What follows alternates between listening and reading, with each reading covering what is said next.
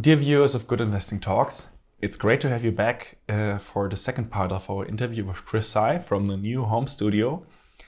If you missed the episode, you find it on the YouTube channel or in your podcast player. In this episode, we want to talk about role models. And Chris, we have two investor role models sitting on your left and your right. It's Warren and Charlie, for sure, that are role models for a lot of investors. But we also want to introduce two other figures from your family that formed you. One is your father and one is your grandmother. Can you introduce both to us? You can pick who's first. We'll start chronologically. My grandmother's name was Ruth Tsai. And she was an incredible lady. I wish I had more time with her, but I did spend a lot of time with her growing up. She was a real pioneer for women in China at her time. She was the first woman to trade on the floor of the Shanghai Stock Exchange, which is pretty cool. So this was from 1939 until 1941. She found an opening, and she, from what I understand, made a killing trading stocks on that exchange. In December 1941, Japanese troops invaded what was called the Shanghai International Settlement, and trading was abruptly halted at that time. So she had a good 2.5, 3 years on the floor. She was also not only a pioneer for women in China, but she was a really, really feisty lady. I'll just give you an example, Tillman. They had my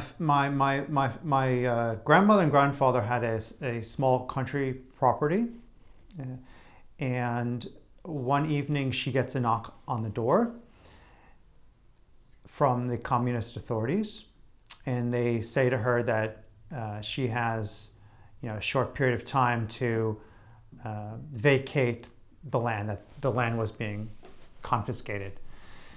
The most valuable part of the land, incidentally, was the topsoil. So what did Grandma Ruth do? Well, she didn't put up a fight. She said, when do I need to vacate by? And then the night before, she hired a bunch of guys to strip the topsoil off of the land, which was the most valuable part, and she sold it. So she was truly a capitalist, and she left. My father got a lot of that kind of feisty mentality and attitude from her, but she was also great with people, dealing with people. So she had this expression. She had a lot of great expressions, but one of them was, why be a square table when you can be a round one? And what she said, what she meant by that was that, why make people upset about something if that's not necessary? She intuitively understood Dale Carnegie, who's been a role model to Warren Buffett, who's been a role model to me, and who's been, I'm sure, a role model to so many people in the good investing community. She passed on that kind of sensibility, that kindness to my father. My father was amazing dealing with people. He would not have been able to build up his career without that kind of sensibility. You could be in a room of 100 people and he would make you feel like you're the only one in that room. I think that's one of the main reasons he wound up being so successful in building businesses. It's one of the main reasons he was so successful in deal making, eventually becoming the CEO of a Dow Jones 30 company, and later on in life spending a lot more time dealing with philanthropy and people again in different ways. So Grandma Ruth and my father were certainly role models.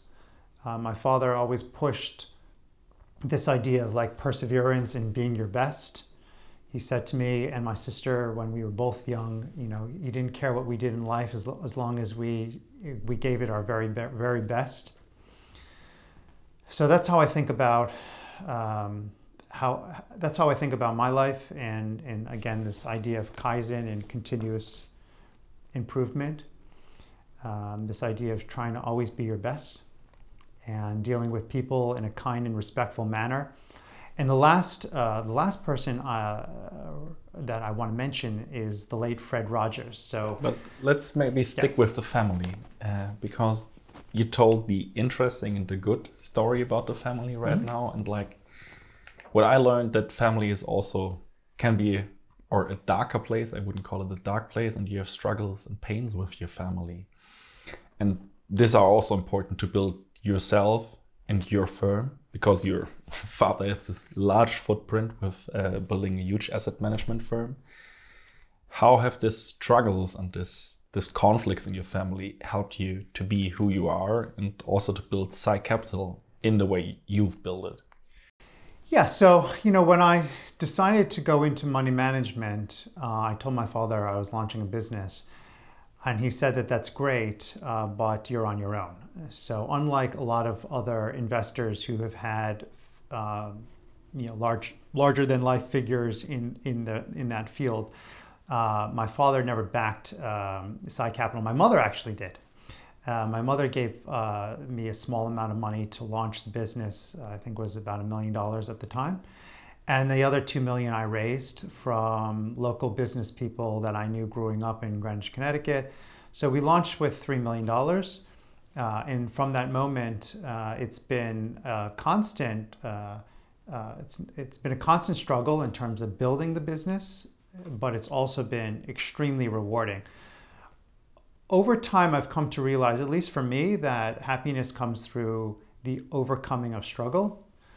I think that if you're given something too easily, that there's less happiness associated with that success. At least that's how it feels with me. And so we are now, as you mentioned, over 20 years in business, and now clients come to us. And I realize that that is not something that just happened automatically. Most of our clients come to us through referrals. That's not something that happened automatically. That's something that has happened over years and years and years of building not only a performance track record, but building a certain reputation in terms of how we manage money, how we treat clients. So that to me is a huge, huge sense of joy. And I'm sure it's to a lot of the fellow investors in this community. And being able to have clients recognize you and come to you is a truly rewarding experience. So to make it clear what you've just said, your father didn't fund you. He rather turned you away, and you had to build all this you have with the firm. I think you have 100 million in assets at the moment yourself. Yeah, and my father, like I said, didn't back me at all.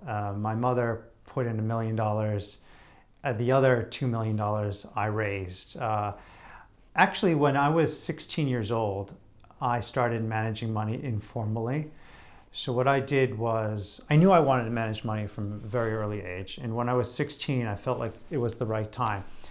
There was a Chinese restaurant in Greenwich, Connecticut called Lotus East, and it was run by this really wonderful man his name was Johnny Chang.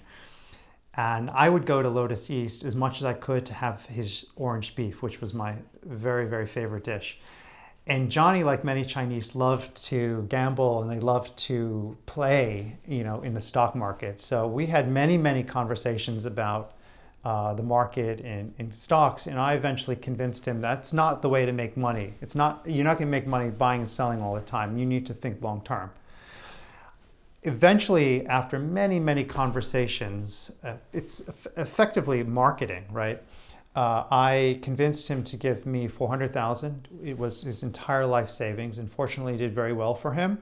So he really became one of my first clients. I convinced another local businessmen to give me capital. So in total, when I launched Tsai Capital, I pulled together $2 million from these relationships that I developed, $1 million from my mother. So we launched with $3 million, and my father did not contribute any capital. So it's been a struggle building that. And as we know how compounding works, compounding not in terms just in terms of building goodwill, but compounding in terms of building capital, it takes time. And it's about laying a foundation, building a network, building a reputation. And now it's 20 plus years. And as I said, clients come to us now, but that was not the case until, let's say, maybe 5 to 8 years ago, clients started coming to us. So we're talking about more than 15 years of laying that foundation, building a network before we kind of got organic growth. How much time took it to build the firm to a level that you could also invite friends for the beef you just mentioned, the beef you like, because you also have to get an income from the firm? Well, the nice thing about the asset management business is that it's scalable. And it didn't actually take long for me to be able to invite friends to dinner, call it 5 years. And I have always run Tsai Capital with a extremely lean infrastructure. I started the business out of my apartment. I have moved into an office building only maybe 3 years later. And we've been in different office buildings, one on Park Avenue. We were in the Chrysler building. We're now in 590 Madison Avenue. We've been in different office buildings ever since. But in all cases, I've had a very, very basic office. And that's all I need. And I feel like this, having a small office is all we need in terms of running the company. And because so much of the functions of Tsai Capital, so much of the back end, the administration, the accounting, the compliance, the legal, that's all done by other people. I've outsourced all of it. So there's over a dozen people working on the Tsai Capital business constantly. So there are a lot of people involved that are not seen from, as I said, from our legal and compliance, who I'm in touch with probably every week. They're all working on Tsai Capital, but they're not in the office, and we don't need to be. And interestingly, like post-COVID, the world has actually moved that way. Just coincidentally, we've operated with a very remote kind of structure from the very beginning, and that was done as a result of necessity, really. Running the business in a lean manner so it could be profitable with 3 million in AUM or for 5 million in AUM, whatever the number was at the time, to hit profitability. So we've operated with that kind of remote structure pre-COVID. We don't want to bore the audience with too much talks about building the investment business in this way. So if you're interested in this special topic, please apply to my community, Good Investing Plus, via the link below. We are also covering this topic in details, and the good thing is it's interactive. So if you're building an investment business, you could ask questions. But let me maybe ask a follow-up question on your father. He not only turned you away when you asked for funding or you started your business, but he also turned you away because you made public that you're gay. And this was a point where you just stopped talking to each other for 7 years. How did you manage with this? Well, it's definitely character building, because when one of your parents refuses to speak with you, it's not the best feeling in the world, right? But it also helps you to form your own identity. And it happened to coincide with the same moment that I launched, or roughly very close to the same moment I had launched the business. So it really helped me to focus and forced me to focus on just making sure that it was a success. Because probably thinking about it now and thinking about it live with you and your viewers, I probably wanted to prove to my father that I could build something successful. So I was very focused on making sure that happened. The good outcome of your relationships is that after 7 years you started talking again to each other and came up as like he became a kind of like more helpful to you and advise you on building? Yes, so roughly 7 years. It might have been 6, it might have been 8. I'd have to look through letters and diaries to figure out exactly when, but it was roughly 7 years. So it coincided with my marriage in 2005, which actually took place here in Berlin. So I invited my father to the wedding, and his goddaughter convinced him to go. And so our relationship rekindled around the summer of 2005, and we became extremely close till his passing in 2008. So I had 3 really solid years with him. During those 3 years, he was an amazing mentor of mine. I actually started out working with him as a teenager, so I did effectively an internship with him.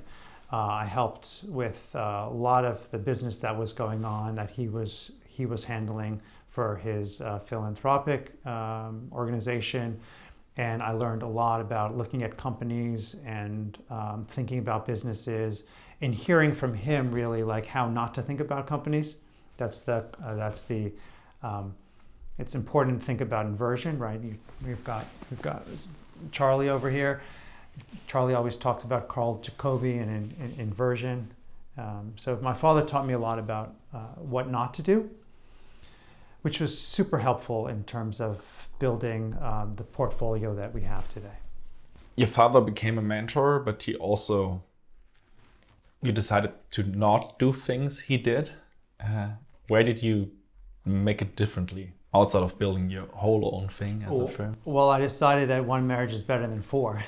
So I focused a lot on marriage. I mean, I think that having the stability within family, having very strong relationships with children. I have 2 daughters who are now 13, and they're amazing children, so smart and so curious, so kind. Having a strong relationship with your children, having a strong relationship with your partner, that's super important to building a business and having a good track record, because think of all of the distractions, right, you would have if you're involved in separation or divorce or conflict with your children. I mean, that can't be good. So Peter Kaufman has also been in many ways a mentor to me, and in many ways I'm sure mentor to a lot of people within your good investing community. He has this, he put together this piece called One Ladder, and he talks about 7 steps of the ladder. The problem is that most people think about getting to the first step and then to the second and to the third. In other words, let me focus on building a career first, and then I'll spend more time, or will be able to spend more time here. Then once I get here, let me think about getting here, because I'll be able to be in a position to get to the next ladder, the next step of the ladder. The problem with that, and Peter Kaufman lays this out in his One Ladder presentation, is that a lot of this is multiplicative. So he talks about health, he talks about family, friends, career, spirituality, hobbies, right? He talks about 7 elements of the ladder and how everything works together. So I've tried to live my life focusing on these areas, and health being really number 1, because health is multiplicative. If health goes to 0, everything kind of goes to 0. But just like right next to your own health, you have to take care of yourself first. It has to be your family, to me. So I focused a lot on family and making sure I had that I have strong relationships with family. It's time for a quick advertisement. Here we go. Are you looking for a beautiful and efficient way to analyze stocks? Then please check out what my friends at Stratosphere are building. They have built a great tool to visualize data, to get ideas about ownership of stocks, and many more information that's helpful in your analysis process. You can find the tool via the link below, and feel free to sign up. It's free. Thank you for your attention. And now Edward Tillman. And for the investor role models, it's obvious that Warren and Charlie are role models for you. Which other investors have influenced you in the interesting or positive or sometimes even negative way? Yeah, so I want to mention two role models. One, not in investing, and one directly in investing, because they come together to help build a business, at least for me.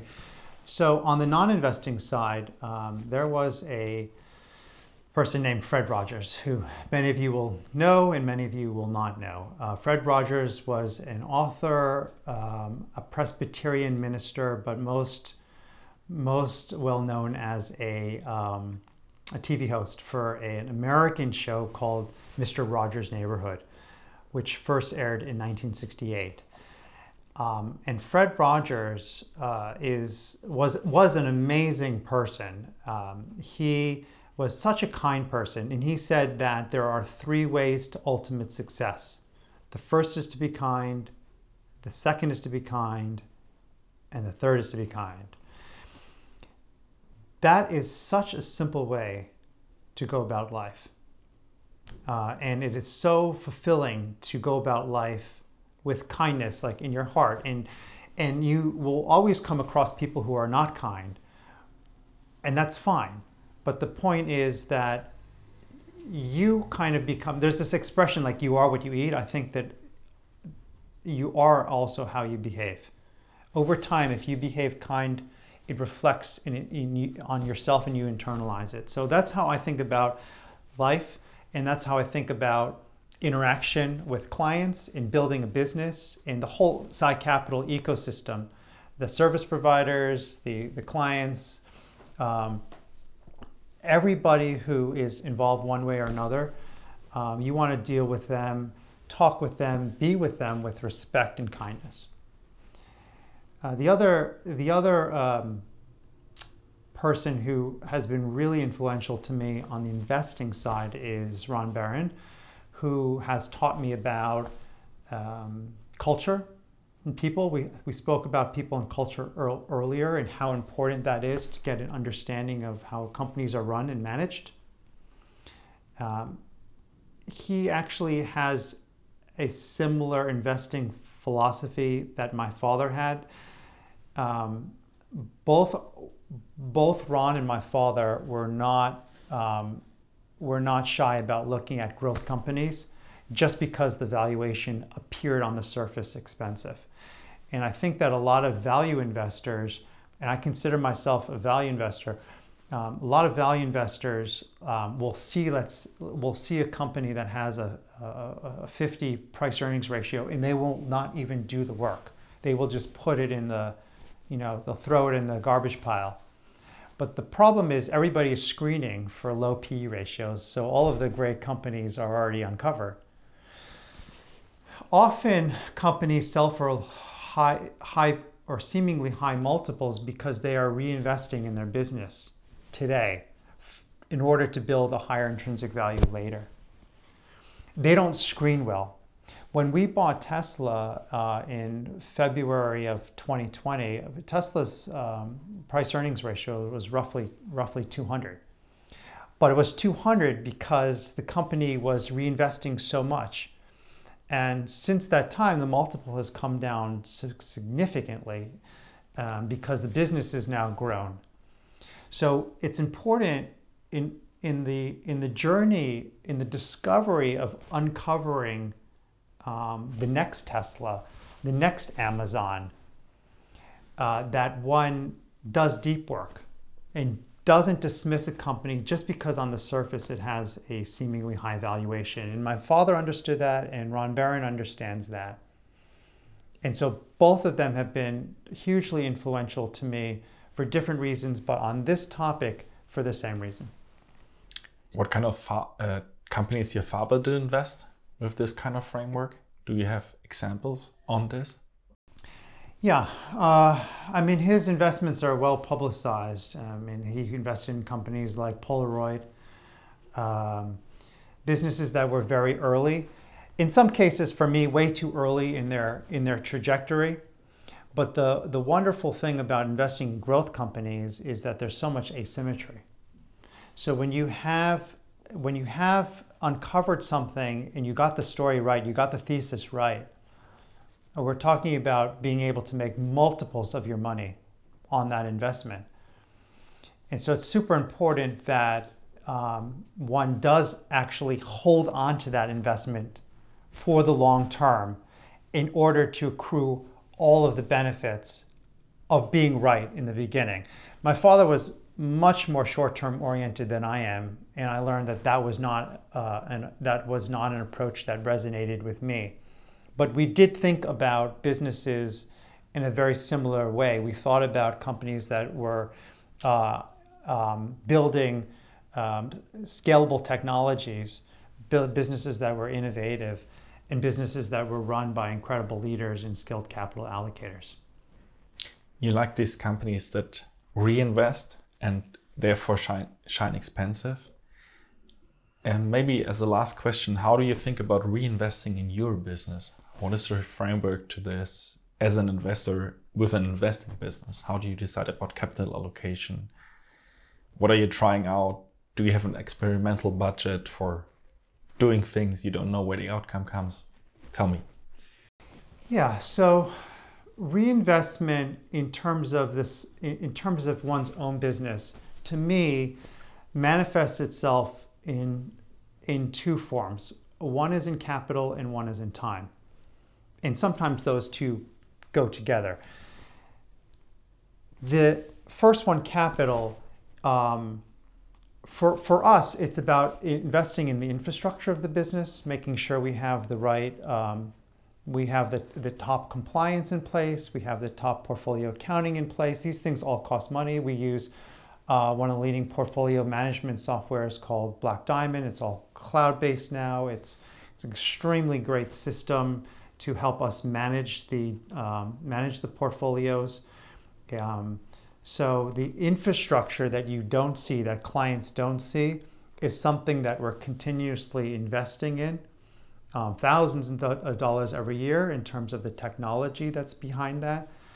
Of course, we're investing in brand, in the brand, and in getting our story out to people that might benefit from our services and people where there is that alignment that we spoke about earlier. That is costly. Networking is about building. Building a business is also about networking.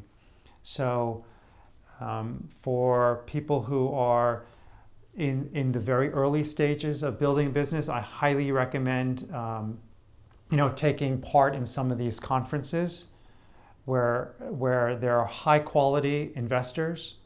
But there's so many wonderful conferences, and just going to Berkshire, right? Your incredible events that you host in Omaha every year through Good Investing is certainly that's where you're making these relationships, but it costs money, right? Be it hotel, be it flights, be it whatever it is, membership fees, whatever it is, it costs money.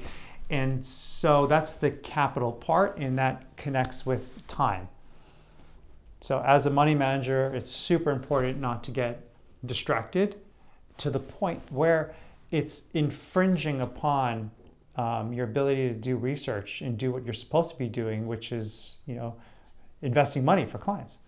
So I'm very careful in terms of what I do to make sure that somehow there's a benefit to the underlying investors. So these conferences for me have been so wonderful in the sense that they are ways for us to bounce ideas off of other smart investors, to hear the opposite side of our thesis, right? To hear the short argument against a company that we might be invested in or might want to invest in. So being able to have that exposure is an investment that is to me like a necessity. Thanks for mentioning our OMA activities. We are planning them next year again, and we're happy to have emerging managers with us. So please apply to the community where things are run through. And thank you very much for your time, Chris. Thanks for coming, and thanks for being the first guest in my studio. Thank you. Thanks for having me, Toman. And bye-bye to the audience. Bye-bye, good investing.